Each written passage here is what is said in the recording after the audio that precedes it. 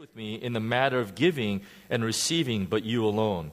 For even in Thessalonica, you sent a gift more than once for my needs. Not that I seek the gift itself, but I seek for the profit which increases to your account. Here is the Message translation. I don't mean that your help didn't mean a lot to me. It did. It was a beautiful thing that you came alongside me in my troubles. You Philippians well know, and you can be sure I'll never forget it, that when I first left Macedonia province, venturing out with the message, not one church helped me out in the give and take of this world except you. You were the only one. Even while I was in Thessalonica, you helped out, and not only once, but twice. Not that I'm looking for handouts, but I do want you to experience the blessing that issues from generosity. Amen. Let's pray together. Father, we thank you, God, this morning for gathering us together. Thank you for this body, God. Thank you for what you're doing in the midst of us, Lord. And even as this month is Adoption Awareness Month, Adoption and Fostering Awareness Month, God, Lord, we remember the families and people that have gone before us, God, that did the work of the ministry, God, that opened up their homes, practiced hospitality, God, and took care of these little ones, Lord, such vulnerable, Lord God, such neglected in this city of ours, Lord. And we thank you, God, and we remember, God, during this month, all these kids and all these babies, God, and we pray for them, Lord. God, so would you help them? Lord, have mercy on them. Have mercy on us, God. God, we thank you. Lord, and now we just come humbly to your word, Lord, and we ask you to speak to us through it, God. To that end, we ask you right now to release the revelatory ministry of the Holy Spirit that got in this room. Lord, again, give us an ear to hear and a heart to receive what the Spirit is saying to each one of us, individually and corporately as body. Lord, I humble myself today. I ask that you use me to preach a prophetic word with power and authority. Help me, Lord, not just convey your words, God, but convey your heart. God, we thank you, Lord. We love you in this house, God. And in Jesus' name, all God's people said, amen. Amen. And so we've already started kind of the wrap-up by which Paul is finishing this very important letter to the church in Philippi. And remember, chapter 4 predominantly, to be honest, the whole of the book of Philippians, the main message is joy. So turn to your neighbor, say, hey, good looking, say joy, right? Or the better term, rejoice. Have joy in our hearts. And so, going back, it's important because remember, Paul is in prison. Either he's in an institutionalized prison or he's in house arrest. Regardless, a very difficult situation. He is in chains. He is not well. And the church in Philippi sends Epaphroditus and offers this gift of not only Epaphroditus' help, but also the funds that will help him in basically living. One thing about, and most scholars believe that he was under house arrest. One thing about house arrest is during this time, you had to cover all your own needs. At least if you're in prison, the state feeds you. In house arrest, you have to feed yourself. And so thus you see the need for the church in Philippi to come alongside and to help in this situation. But Paul says, even though he's in prison, even though he's not well, the message is joy. Joy. Rejoice in this place. And so previously, Pastor Sam Navarro talked about his little chat, his little teaching on contentment and what that is, and followed up with a great statement. Many of us that were part of our early Dragon Boats, festivals, our teams, remember this? I can do all things through Christ who gives me strength. It's such a powerful verse. So Paul is dovetailing off of that passage out of contentment, but he doesn't want the church in Philippi to think that he's not appreciative of what he's done. It could sound like, man, I'm content. I'm fine with anything. It could almost sound like I didn't really need you guys, but that's not what Paul's saying. And so Paul is kind of taking that thought, and then he's adding his own thoughts in relation to that. And even though, like I said, the last thought was focused on his ability to be content, remember he can do all things through Christ who strengthens him, But Paul is also very grateful to the Philippian church for their generosity towards him. And the ministry that not only here while he's in prison, but also even before that, particularly when he was in Thessalonica and so on and so forth, that he was able to travel and to spread the gospel, to spread the message. He was sent in that way. In this way, he was sent by the Philippians. And his message on learning to be content could seem as if he did not really appreciate the gift, but he did. But this is the key, and this is part of a very, very important teaching. He does this, and he shares this, not so much for his own benefit, but he recognizes that in the giving, the one who really receives the benefit is the giver. Let the Holy Spirit speak to you. Let the Holy Spirit really sink really deep down inside this real simple truth. Because in the world, when you give something, you're losing something. If I have, I've actually been doing this a lot these days. Ever since I joined the board of trustees of FCA, Fellowship of Christian Athletes, they've been constantly supplying me with FCA swag. And so I got like all kinds of, in fact, what I'm wearing today, this is a FCA sweatshirt. Underneath it, there's another FCA shirt. I'm basically a walking billboard for FCA now, right? Because they give me so much stuff, which is, cool, I receive. And so part of my job is to share the wealth in a certain way. And so if I give P. Nate a shirt, right, then I'm down a shirt, right? I lose something, but he gains something. And so in the world, that's kind of the way it works. If I give something, I lose something, and someone else gains something. But when we're talking about in Christ, or in this idea of biblical giving, right, I'll say it this way. Giving isn't about losing something. It's about gaining something. That's Paul's central message here to the people. And I want to reorient your whole thinking around this subject of giving or generosity, or tithing or whatever you want to call it in this way. In verse 17, Paul says it this way. He says, not that I seek the gift itself. In other words, that's not the most important thing to me. And Paul, being the founder of this church, he's letting them know, it's not really about the gift. It's not about that you can do this, that God has blessed you to do this. That's part of it. But really what it is, I seek for the profit which increases to your account. So something is think about, in the word, something is taken out of your account. But Paul says, no. Let me tell you what happens in the Spirit. Something now is added to your account. Now, it's interesting to think that we have an account in heaven. Right? And Paul says it, right? And so there's something, I don't want to get into all this because I'm just speculating now. But there's something about this. There's some kind of ledger, that's there. And it very clearly shares, what's kind of going on in our lives in this way. And listen to Paul's heart. He says, not that I seek to give this up, but I seek for the profit which increases to your account. Remember, in the world, right, giving is about losing something, but in Christ, it's about gaining something. In fact, the more you give, the more you get. Right? This is a Christ-centered thing. The more you give, the more you get. Now, statements like that can be very, very dangerous. It can.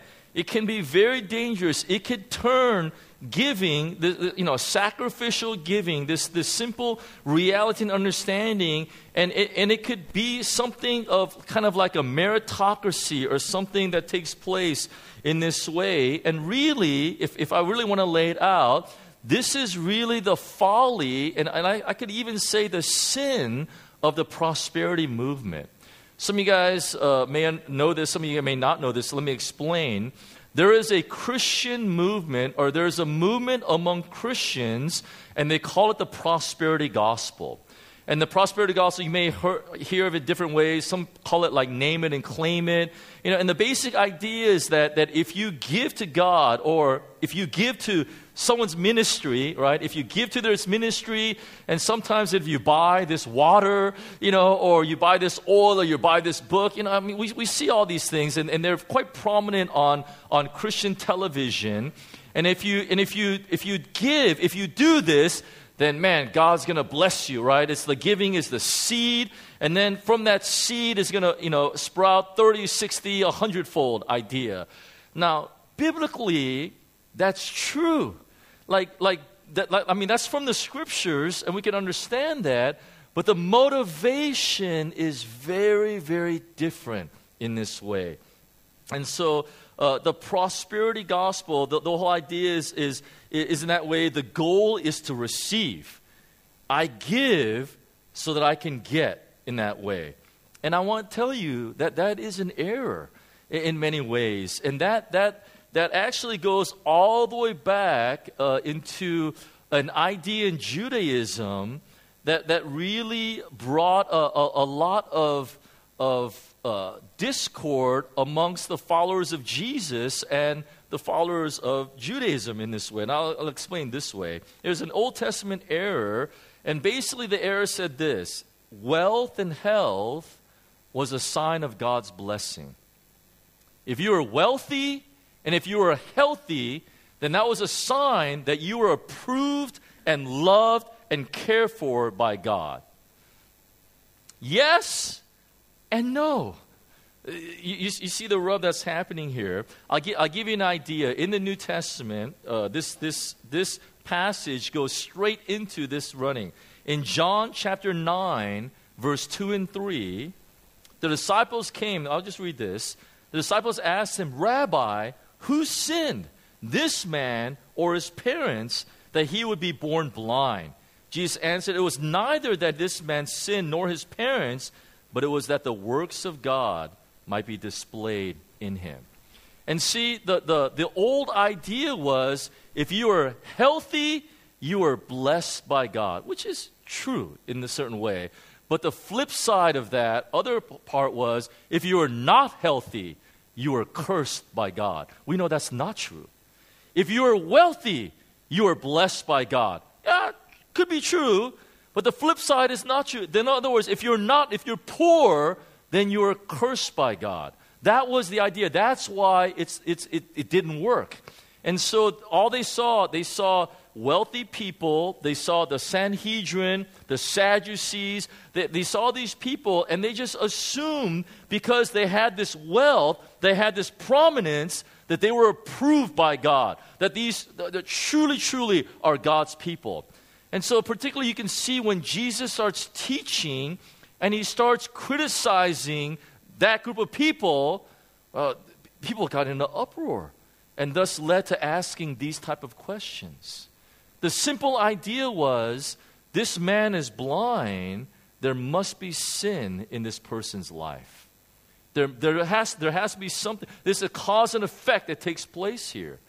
But the reality is, whatever health, whatever, it is the mercy of God. It is the absolute mercy of God that we are healthy, that we get to play sports. And it's definitely not a right of ours. It's just purely based on His mercy. Being wealthy, wealth and there's some very happy, wealthy people. Proverbs says it's the blessing of the Lord that He makes rich. He makes a person rich, but He adds no sorrow to it. We know that's a very small minority. We know that, right? Just watch TV. Look at what's out there. It's just so clear that wealth does not buy you happiness in any way, but yet we pursue it in such a way, and so there's something that's happening there. And so I love, and I was discipled at the Vineyard, and John Wimber used to say this, and combating the whole idea of the the prosperity gospel that just simply says if you're healthy and wealthy, right, then you're blessed by God. The other side, if you're not healthy, you're not wealthy, then you're cursed by God. Obviously, we know that's not true, but that's the gist of the prosperity movement. That's why we say it's an error. It's an error. And so it's that motivation we give so we can get something. That's not generosity. That's selfishness. It's greed. It's the same thing that's happening. And so I love what Wimber used to say this. He used to teach the church, and he says, we give, you will get, because that's how God operates, but to give. Totally different motivation. That's generosity. We give, right? We give, and that's what God does. You give, and he says you receive. You give, you get. The motivation is so we can give. And then we get, and then we give. And then we get, and then we give. And it just goes on and on and on. And when that happens, right, something beautiful happens in our lives.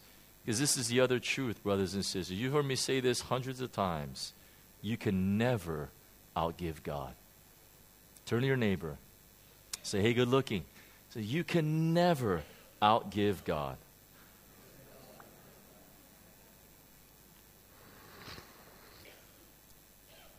Try it. I challenge you. Try. Try to outgive God.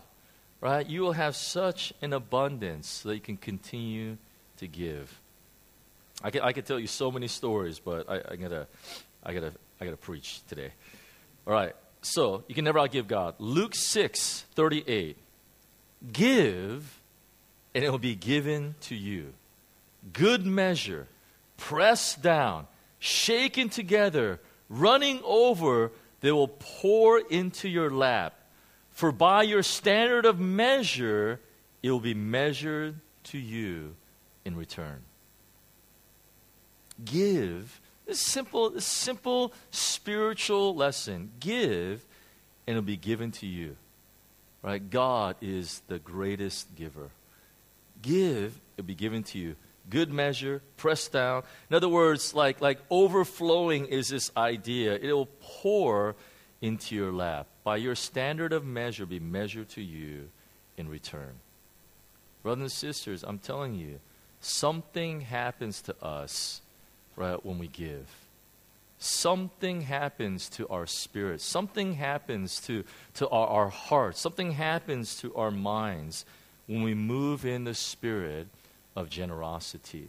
Next year, I'm going to spend a few weeks talking about this, but this is just kind of a teaser in that simple way, right? Now, I'll have to say this. Again, you've heard me say this hundreds of times. Let's make one thing very, very, very clear, okay? God does not need your money. Very clear, right? You heard me say, if God needs your money, right, then he is an impotent God. We are in big trouble. You know what I mean? If God needs my money, oh my gosh, the kingdom of God is in serious trouble. Right? If God needs your money, we are in big trouble. God does not need our money. Right? That's not how this works. But God calls us to give. If it's not for him, then who's it really for? It's for us. Something happens to us in the giving. There's something supernatural that gets released when we understand these simple spiritual principles that are at work, right? Again, God doesn't need our money, right? If he does, we're in big trouble, but God still asks us to give. Remember, in the Beatitudes, there are the three primary do's when it comes to Christianity. Remember, in the Sermon on the Mount, he says, when you pray, when you give, and when you fast.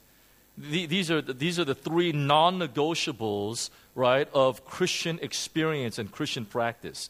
And he makes it very clear, going all the way back, Matthew chapter 5, the Sermon on the Mount. He says, when you give, when you pray, and when you fast. And so these are wrapped up in Christian experience and Christian service. in this way. And so he doesn't ask us for his sake, he asks us for our sake. And so let's just explore. I just have 2 points today. 2 points.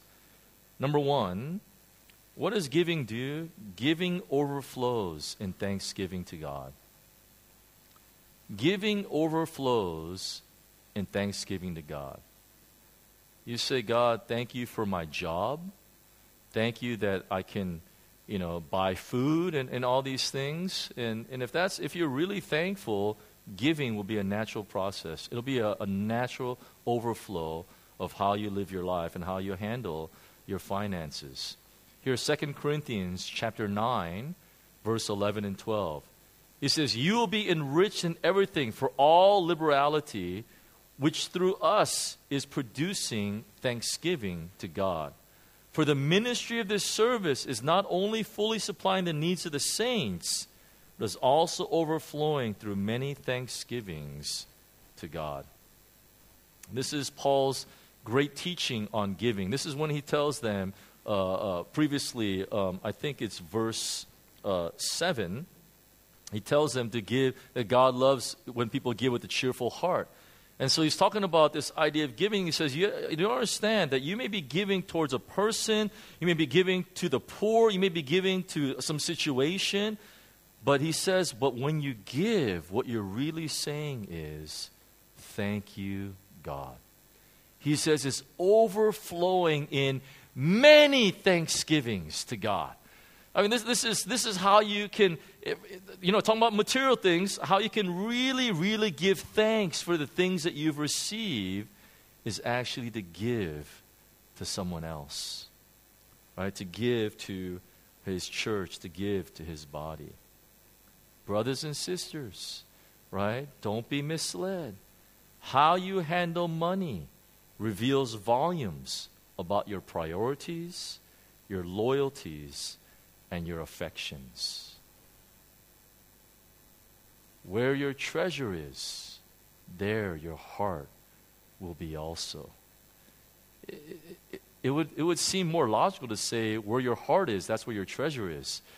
But no, it makes it very clear. Jesus says, no, we know, right? It's because we think all kinds of stuff. This is the litmus test of your heart, is where is your treasure, right? What are those things that you value? Again, how you handle money reveals volumes about your priorities, your loyalties, and your affections. It's just very, very clear. Even when you think about giving to charities, right? And there's certain charities that I give to, but I give to charities that align with my heart. It's just very, very clear in that way, right? I don't give to other charities. They just don't align with my heart or align with my beliefs, or whatever it may be. There's no fault in that, but that's what happens. We will put our treasures, right, really where our hearts are at in this way. And so we need to be very clear in this. If we truly believe that God is the one who blesses us with our jobs, right, that blesses us with our ability to do our jobs well, and then everything in between, the natural course is to be a giver. This is the way that we say, God, thank you. Thank you for my livelihood. Thank you for the ability that you give me, right? That I could take care of my family. I could help my dad. Whatever this whole thing works, it's just overflowing in thanksgiving to God. It's the one of the biggest way of saying, God, I'm so thankful to you. I'm so thankful to you. For the ministry of this service is not only fully supplying the needs of the saints, but it's also overflowing through many thanksgivings to God. When you give, what you're really doing and what you're really saying is, God, thank you. Thank you for everything that I have. Thank you for providing for me. Thank you for taking care of my family, Right? Thank you for my livelihood. It overflows in thanksgiving to God. And what that thanksgiving does, it recognizes that God, this is all yours to begin with. It's an issue of stewardship. Again, we can just keep going on and on, but I just want to give you a teaser before we next year get into a little more in-depth and do a whole series. Number 2, how does it benefit us? It frees us from the spirit of mammon.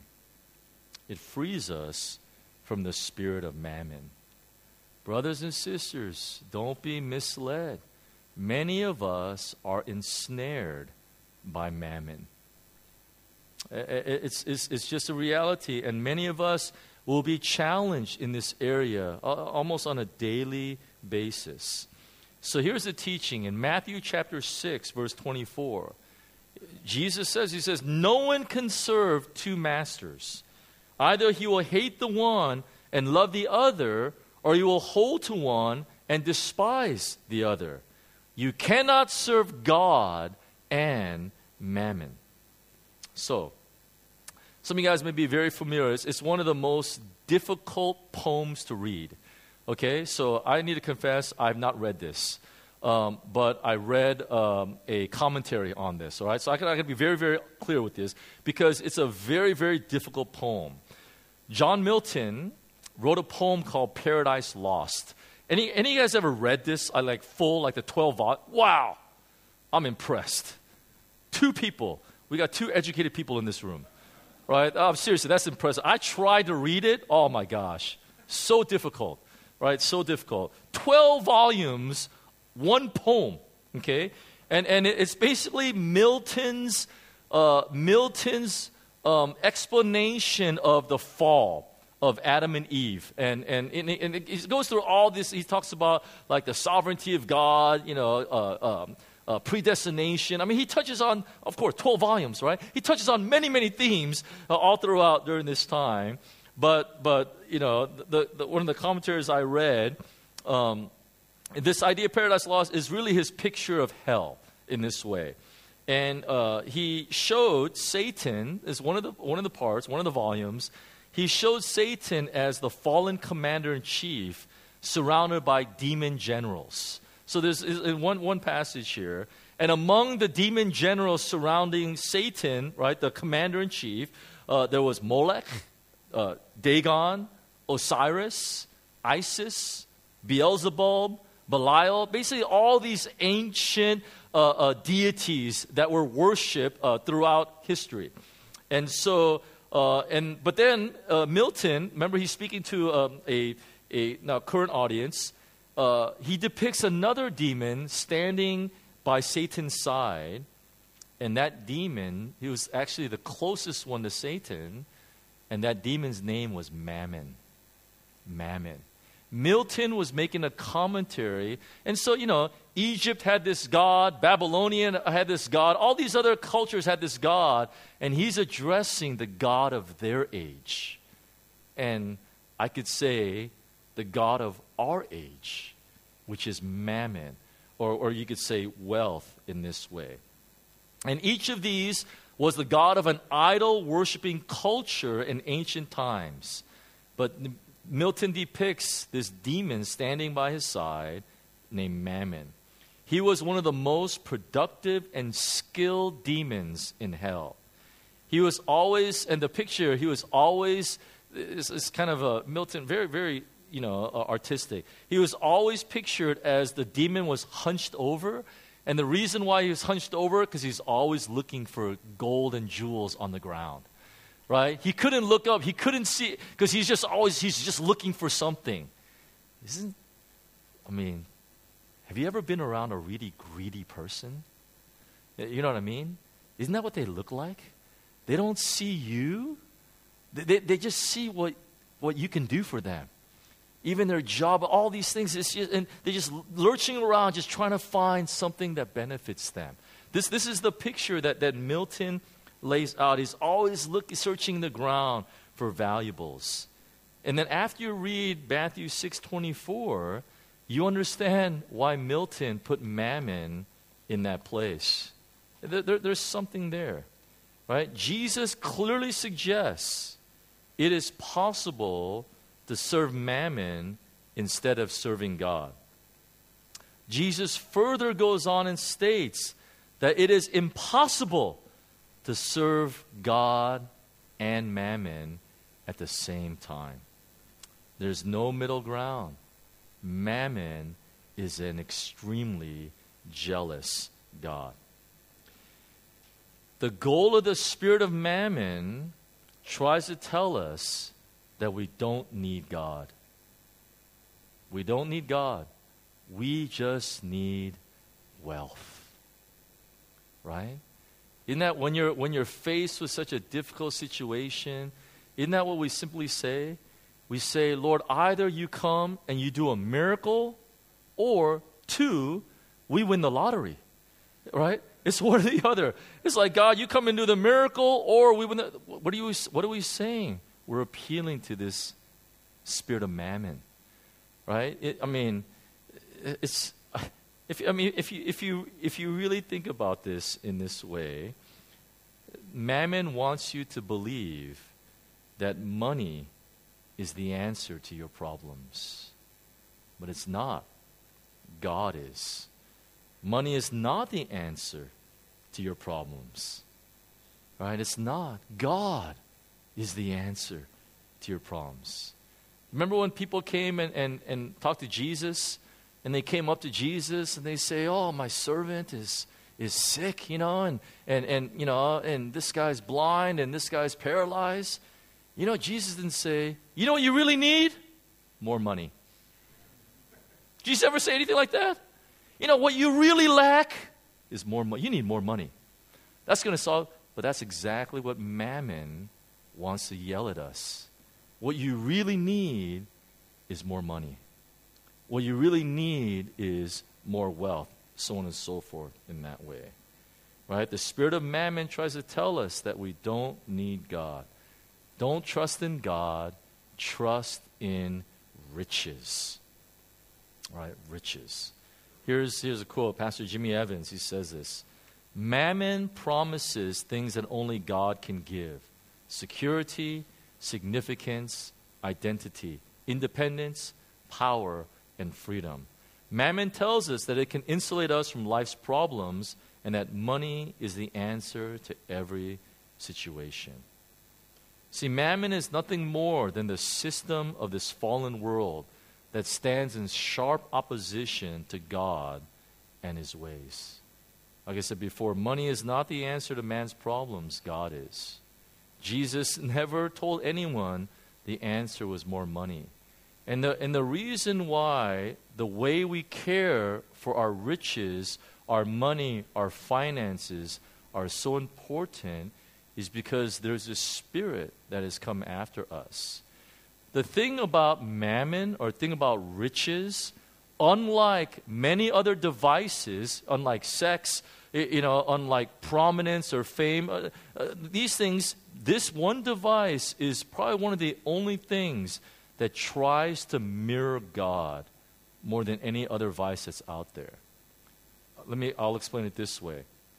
There's three main attributes of God. Remember, God is all-powerful, God is all-knowing, and God is everywhere. And so, unlike any other sin or any other vice there, actually nothing can have the illusion, and I say illusion because it's not the real thing, the illusion of replicating that except mammon. When someone has incredible wealth and incredible riches, what do you think? You think you're all-powerful. You can get away with anything. You can even murder people and get a high-priced lawyer, a whole team, and you could be acquitted of murder. Right? Remember, if the glove don't fit, acquit. O.J. Simpson, right? Just a massive amount of wealth, and you can get away with anything. You're all-powerful. Everywhere. If you have wealth, you can go anywhere at any time. First class, private jet, whatever it may be. It's amazing. It mirrors God, right? And then all-knowing, You can buy any information that's out there, right? I mean, come on. You could have your son could be dumb as a doorknob. You know what I mean? I mean, this guy could be an idiot, and you pay enough money, you can get that kid into Harvard University, right? You just pay a broker, right? You can do all kinds. I mean, it's true, isn't it? Right? Just pay for a building named after yourself or your foundation, whatever it may be. And money can buy you any kind of information that's out there. It goes straight at, right, the very attributes of God. But it's fake. It's pseudo. It's false. It's an illusion. But Mammon wants you to think of this whole thing as real. Mammon is nothing more than the system of this fallen world that stands in sharp opposition to God and to his ways. You know, and we think money can buy happiness. But we know it doesn't work that way. It doesn't work that way. The antidote to the spirit of mammon is generosity. Spirit of mammon, oh, you want to hold white knuckle? I want to hold everything mine. It's all mine. You know, it's almost like Lord of the Rings. Precious, right? My precious. That was his commentary, by the way, in that whole movie. And yet, right, there's something. What happens? We let go. There's something about the spirit of generosity that foils and kills the spirit of mammon that is over us all the time. All the time. Luke 16, 10 to 12. Listen to God's heart, right? Listen to what Jesus is saying. Jesus, God, wants to bless you. God wants to fill you in so many ways. This is what he says.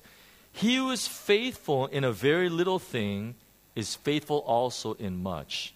And he who is unrighteous in a very little thing is unrighteous also in much.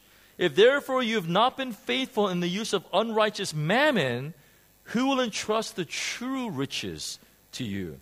And if you have not been faithful in the use of that which is another's, who will give you that which is your own? You got to see the heart behind what Jesus is trying to say. He's saying, friends, God wants to bless you. God wants to bless you materially in this way. He wants us to be faithful to him. And so his question is, how can I pour out upon you so much if you won't be faithful in this simple little thing that he asks us to do? The heart, God says, man, I just want to pour out to you, but you're so unfaithful in this little thing, right? And he's trying to teach us, why don't you be faithful in that so you can be entrusted with much. This is what I pray for. I pray for our church all the time in this way, right? I pray that God would bless our members materially, right? Not just because it's a sign of God's blessing, right? We don't want to get into that whole seemingly could be theological error in that way, right? Because it does something to us. Because when that happens, we recognize there's some faithfulness that's happening in our lives. Right? We just simply ask God, help us to be faithful in the little things. It's really, really simple, right? Real simple. Right? And it says this, if you've not been faithful in the use of that which is another's, who will give you that which is your own? Remember, it all belongs to God. Right? We are purely and merely stewards of what God has entrusted to us. Right? This is the idea of giving. You know, and in this, and you know, kind of in this pericope that we're sharing today, I pray that you be able to experience the joy of giving that overflows in thanksgiving to God, but that also, right, tackles and breaks the spirit of mammon in our lives. Like I said, we're gonna deal with this more in depth later on, so I didn't really feel the need to go so far here. But let me just finish with this verse. 2 Corinthians 9:7. Let each one do just as he has purposed in his heart, not grudgingly or under compulsion, for God loves a cheerful giver. God loves a cheerful giver.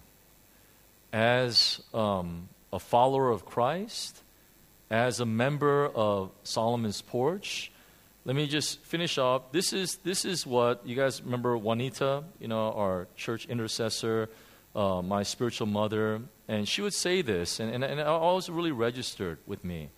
And she would say, tithing, right? The first 10%, tithing just gets you right with God.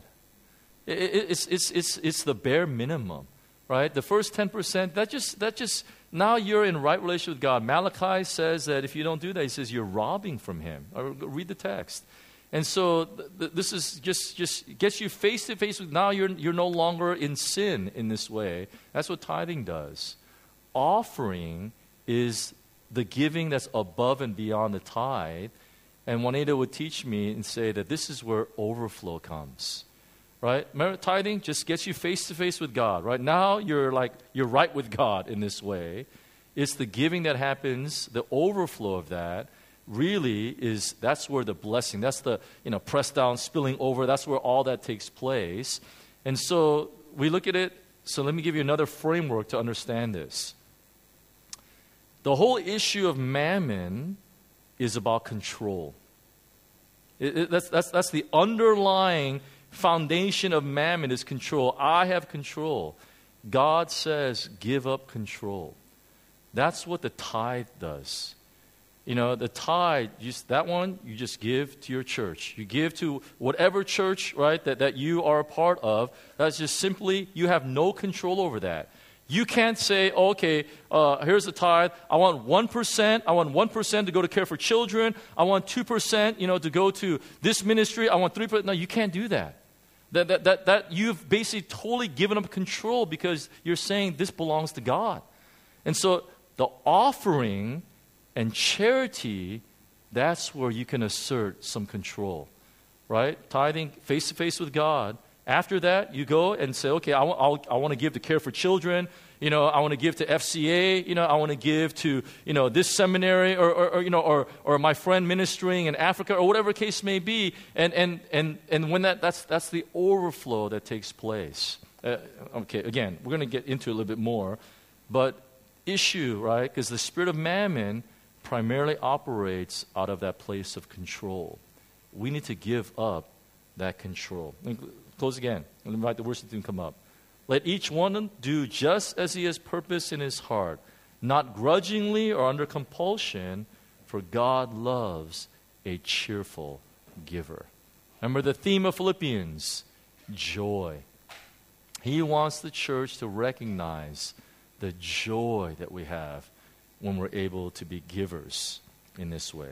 So let's close our eyes.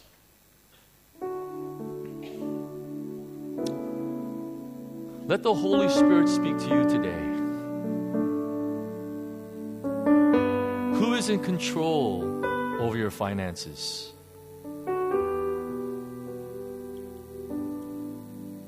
If you say God, but you're not tithing nor giving, I think you're lying. That's not a true statement. Something is amiss. Who is in control? Is it really God? Or is it you?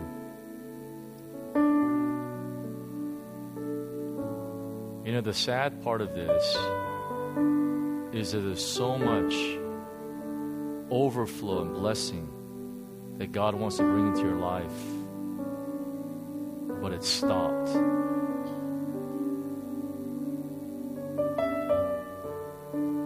Because mammon is taken over instead of the spirit of generosity. Let the Holy Spirit speak to you. Some of you maybe are not right with God, just simply over a simple issue of tithing. We'll talk about that next year some more.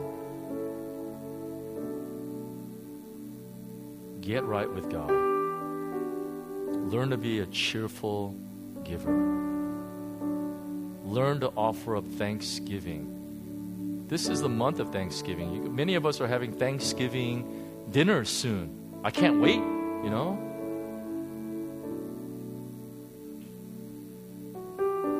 How do you overflow in thanksgivings to God? Not just by eating a turkey, man. By giving. It says the ministry of this service is not only fully supplying the needs of the saints, but overflowing in thanksgivings to God. Let the Holy Spirit speak to you. Let the Holy Spirit break that spirit of mammon over you and your family. He wants to set you free. And as the worship team leads us in a song, just talk to the Lord.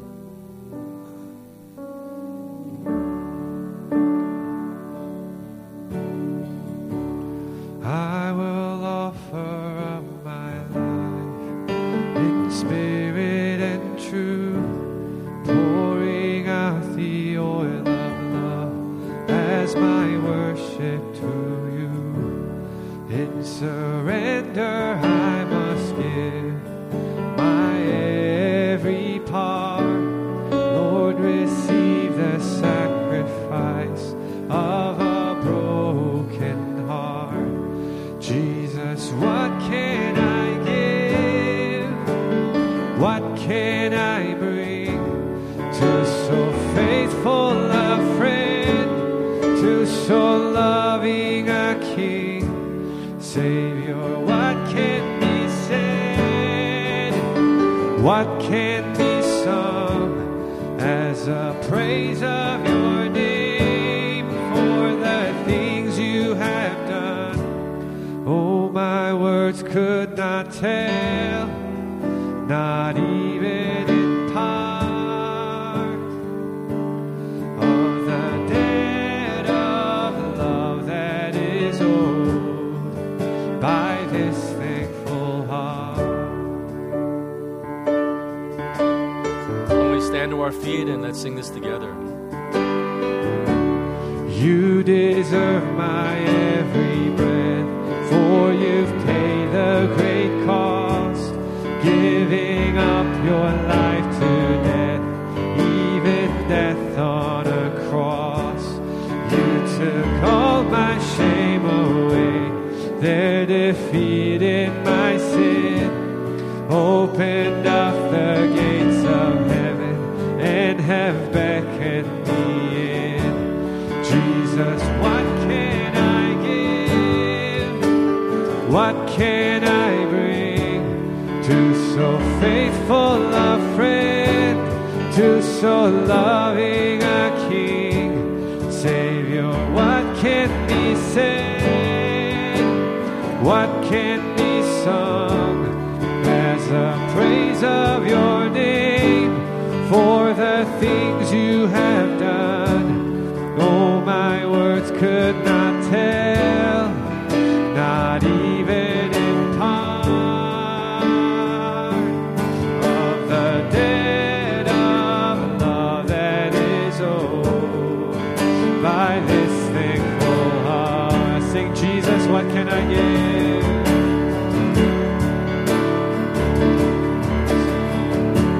Jesus, what can I give? What can I bring to so faithful a friend, to so loving a King? Savior, what can be said? What can be sung as a praise of your name for the things you have done? Oh, my words could not tell, not even in part, of the debt of love that is owed, of the debt of love, of the debt of love is owed. Oh, of the debt of love that is owed by this thankful heart. Let's pray together. Lord, when I think about giving, God, when I think about this topic, Lord, many times I'm just drawn to thinking about my whole family. Lord, I have 4 kids. And the resounding message that I share with my kids, whenever they've been giving anything good, we as parents, we ask them to share. Lord, all you're asking your people, when you give them what is good, and you just simply say, share. Share. Lord, would you teach us to be a community that shares? Thank you that you give to us so that we are able to share. And Lord, we know that when we do share, you'll give us even more so that we can share more. That you'll give us more, we can share more. God, it's a spiritual cycle, a blessed cycle that takes place. Lord, I know there are people in our church that are in bondage right now. Lord, for whatever reason, maybe you've not convinced them or they've not opened up the scriptures, but they have a hard time sharing. Would you speak to them this week? Would you set them free from the spirit of mammon? Would you release in their heart the spirit of generosity, God? Thank you, Lord. Thank you, God. We love you. Lord, we bless you. And now the Lord bless you and keep you. The Lord cause His face to shine upon you and to be gracious to you. And the Lord lift up His countenance upon you and give you peace, shalom, from this day forever. In the name of the Father and of the Son and of the Holy Spirit. Amen. Amen. God bless you. Hey, we just want to welcome Mindy and Brian that are here from SPSG as a staff member. Welcome to Hong Kong. They're here on holiday. Hey, enjoy the rest of your Sunday. After second service, we have all sons meetings, so you need to come back to pray. If you need any prayer, come and you can receive prayer from our well ministry. God bless you.